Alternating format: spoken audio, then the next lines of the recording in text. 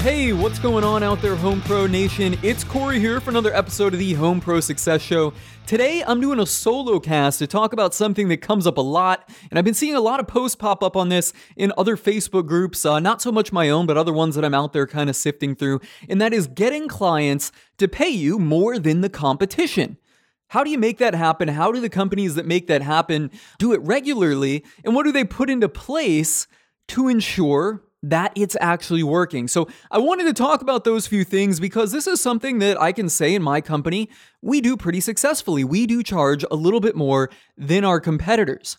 And before I jump into it, I got to start off by saying there's no Jedi mind tricks. I'm going to tell you some pretty good stuff here.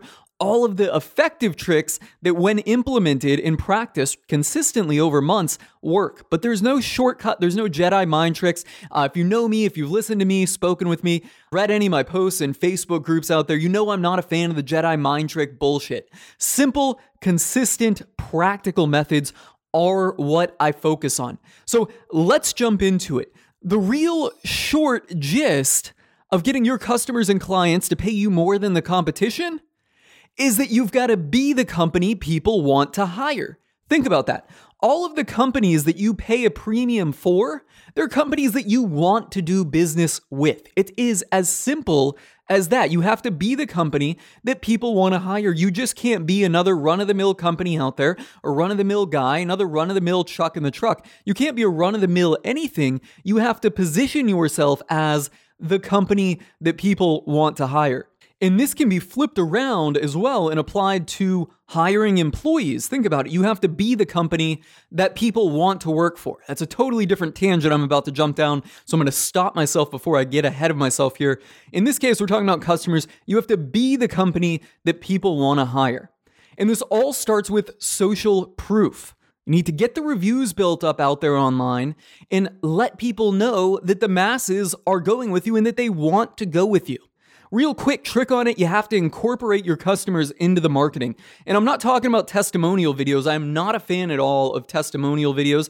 I think the general market out there associates those with being fake. Everybody knows that when they see a customer testimonial video out there, they know it's a cherry-picked customer on a cherry-picked project at best. At worst, it's your mom, your mother-in-law, friend, somebody like that that's doing the actual testimonial. People associate those testimonial videos with being fake. So what has worked with me and worked extremely well is what I call my $1 million contractor marketing photos.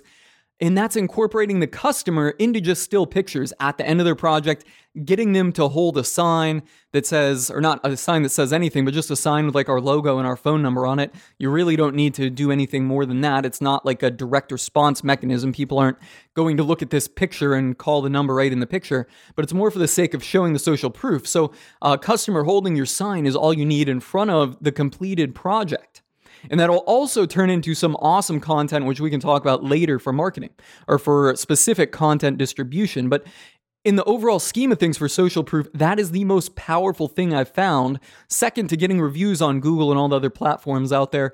And you're kind of limited into that because you got to wait for the customer to actually log in and do it themselves. With the picture, you can just get that done real quick at the end of the project, incentivize your guys to do it, put in a process to do it and incentivize the guys to do it. So that way you're getting these pictures and that will scale things up. There's a lawn care company that I know very closely and I've worked with.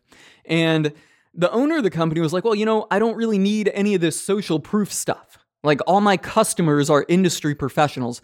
Most of their work is subcontracted to them from larger association managers or community managers or community maintenance managers who then subcontract out all the maintenance for a big gated community. He's like, these people don't care about my social proof.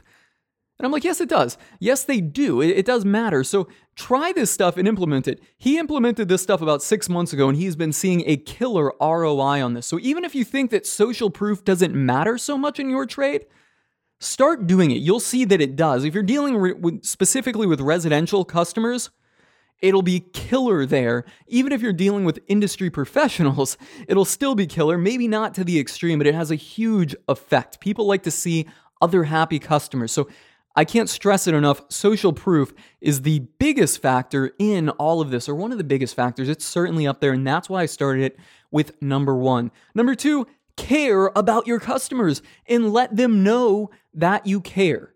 I've spoken with so many contractors that say, I'm afraid to make a call back, and I'm referring to what's called a happy call. At the end of the project, call your customers or have somebody in your office staff say, hey, this is Jane with such and such contracting. This is Jane with Gulf Coast Aluminum, my company. Just calling to make sure you were happy with everything and that the work was all completed to your standard. See what the customers say. This lets the customer know that you care. And it's a good indication of the health of your business, because if you are afraid to call people back, and this happens all the time, I hear this day in and day out, and I've even been in this boat before. If you are afraid to make that call back, you have got a serious problem in your operations and quality. You need to revisit the systems in your operation and enhance the standards that you've got for each scope of work. If you're afraid to make people call back, I'm getting ahead of myself there, getting amped up. If you are afraid to call your customers back at the end of the project and make sure they were happy with it, there is a problem. And great marketing cannot overcome shitty work. There's just no way around it. So start making those happy calls. Let your customers know that you care. And if you are afraid to make those calls, you really, really, really, before you go into any other marketing, need to fix your operations and make sure that all of your customers are as happy as can be within a reasonable realm. I'll be the first to say you cannot make everybody happy, but at the same time, you gotta be able to make that happy call at the end and check on people. And if you are not able to do that, if you're afraid to make that happy call, or if that scares you because you know the customer is going to complain, be unhappy, they're going to want you to come back, etc., it's a strong indicator that you have an operational quality issue. So you gotta fix that, okay? Show your customers that you care. It's powerful. It's just the foundation of any business. Once you actually get this into place and you're really making sure that your customers are satisfied and you're making sure or letting them know that you care, your marketing can just ramp up. It's just like getting the right ingredients to a fire, right? And then you can dump fuel on it and kick it off. I can't stress how important it is. And this was one of the things that really held me back the first couple of years in business, because we had a bunch of crappy employees out there doing crap work. And when a customer would call back, when they would call in and say, hey, you guys were just out here last month or last week, it was almost like a cringe inside. Now we don't get it because we know, or we don't get calls so much like that. But when we do get those calls, we know that it's not a cringeworthy call. We're kind of excited because it's like, hey, we're just out there. We know this customer's happy. Chances are they are calling us back to do more work. Total game changer when you can make those happy calls. Show your customers that you care, you know that they're happy, and this will further perpetuate referrals. When you have happy customers and the customers feel like they know the company, they know the people, and the people in the company care about them. This is strong here. All these things are so strong.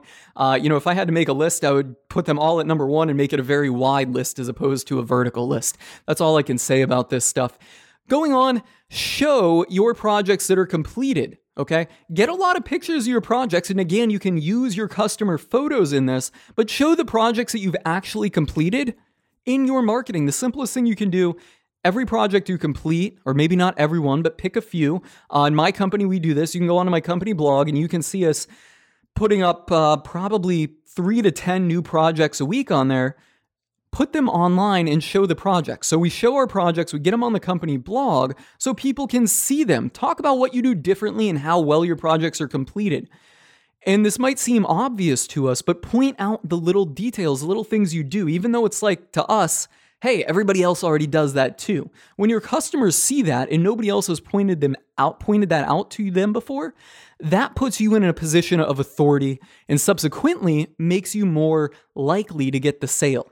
All right, so it's a very strong position of authority, very strong impression when you're pointing out all the little nuances and details. And in some of our projects, because all of our scopes of work are very similar, the 4 services that we target are all very similar, we have a lot of overlap. So a lot of the projects, it seems like, hey, we're repeating ourselves, but you have to consider with attention spans being so short and going down in this online world we live in with quick information, people in our sales pipeline might only read 1 or 2 projects on there. They're certainly not going to take the time and dig through our archives and read 100 of them. 5 or 6 years ago, they probably would have done that. But in 2019, that's not how people behave anymore. So you really have to spoon feed it, which kind of drives me into my next topic. You got to distribute these projects right to your customers. Post it on Facebook, create an audience of your actual customers and prospects, your sales prospects on Facebook. This is complicated, but it's something that I cover in the market domination method. Create that audience and then get all this blog content in front of them to that audience. You're going to have to pay for exposure, but it is the best $5 a day you will ever spend on marketing. Running these paid ads, showing the projects you've completed to your current leads and your past customers. And then don't stop there. Email it. When you publish these blog posts each week, send out an email blast to everybody that's requested an estimate, and subsequently, that will be everybody that's had a project completed saying, hey, check out what we got done this week. Here's what you might find interesting. List out 2 or 3 things, fire it off, link them right to it. This stuff doesn't have to be complicated. Simple wins. The fact that you are just doing this, creating this, showing customers the projects, and then kind of spoon feeding it to them with email and Facebook is going to get you 99% of the return. Because a lot of people say, well, it's not good enough. I need to have it professionally designed. I need to have a copywriter. No, you don't need to do that. Just create the content showing your projects, and spoon feed it to your customers. That is going to do wonders, okay? And here's the thing. All of these people out there that are requesting estimates from you or your past customers, they're going to see everything that you're doing. And it's going to be a lot. It's going to be overwhelming because every time they log into Facebook or their email or go onto your website, hey, you've got something new that you completed. And what we have customers say to us is they say, I'm going with you guys because it seems like you guys do more of these than anybody else. They might not even use the word seem. They might just say, well, you guys do more of these than anybody else. In reality, we probably don't do more of them than anybody else, than any of our competitors. I can even point out some specific scopes of services where I know we don't do the market share of that specific project. We even have a small one, but because we are showing it and publishing it each week, and each week they're seeing projects very similar to this or within this specific scope of work that we completed, and nobody else is, to them, that means we are doing more than anybody else. I can't stress it enough. Get your projects documented, get the photos, get that stuff publicly available online, and distribute it. That's a key factor in it because just publishing stuff anymore is not going to get you anywhere. Nobody will find it. You have to distribute it. You have to spoon feed it to your customers. Facebook ads, email marketing, those are my preferred methods of doing it. And finally, there's community involvement. Now, this is something that I'm a little bit weak in. We haven't done much community involvement work in my own company. But several months back, I had Tom Lopatowski of Lopco Contracting on my podcast. He actually goes out and gets involved in the community regularly. Like, he doesn't just wait for these opportunities to come to him. If he sees something in his community that he could fix, I know that he's done like a retaining wall on the side of a road, repainted that. He did some kind of structural repairs at a museum in the community. He repainted the police department building. And these are things that didn't just come to him, but he went out, looked for opportunities and said, hey, I see something there that looks kind of crappy. My business could make a dent here, make an impact, restore it. Usually it's a public, public or government or nonprofit type of building. And he calls up and says, hey, this is who I am.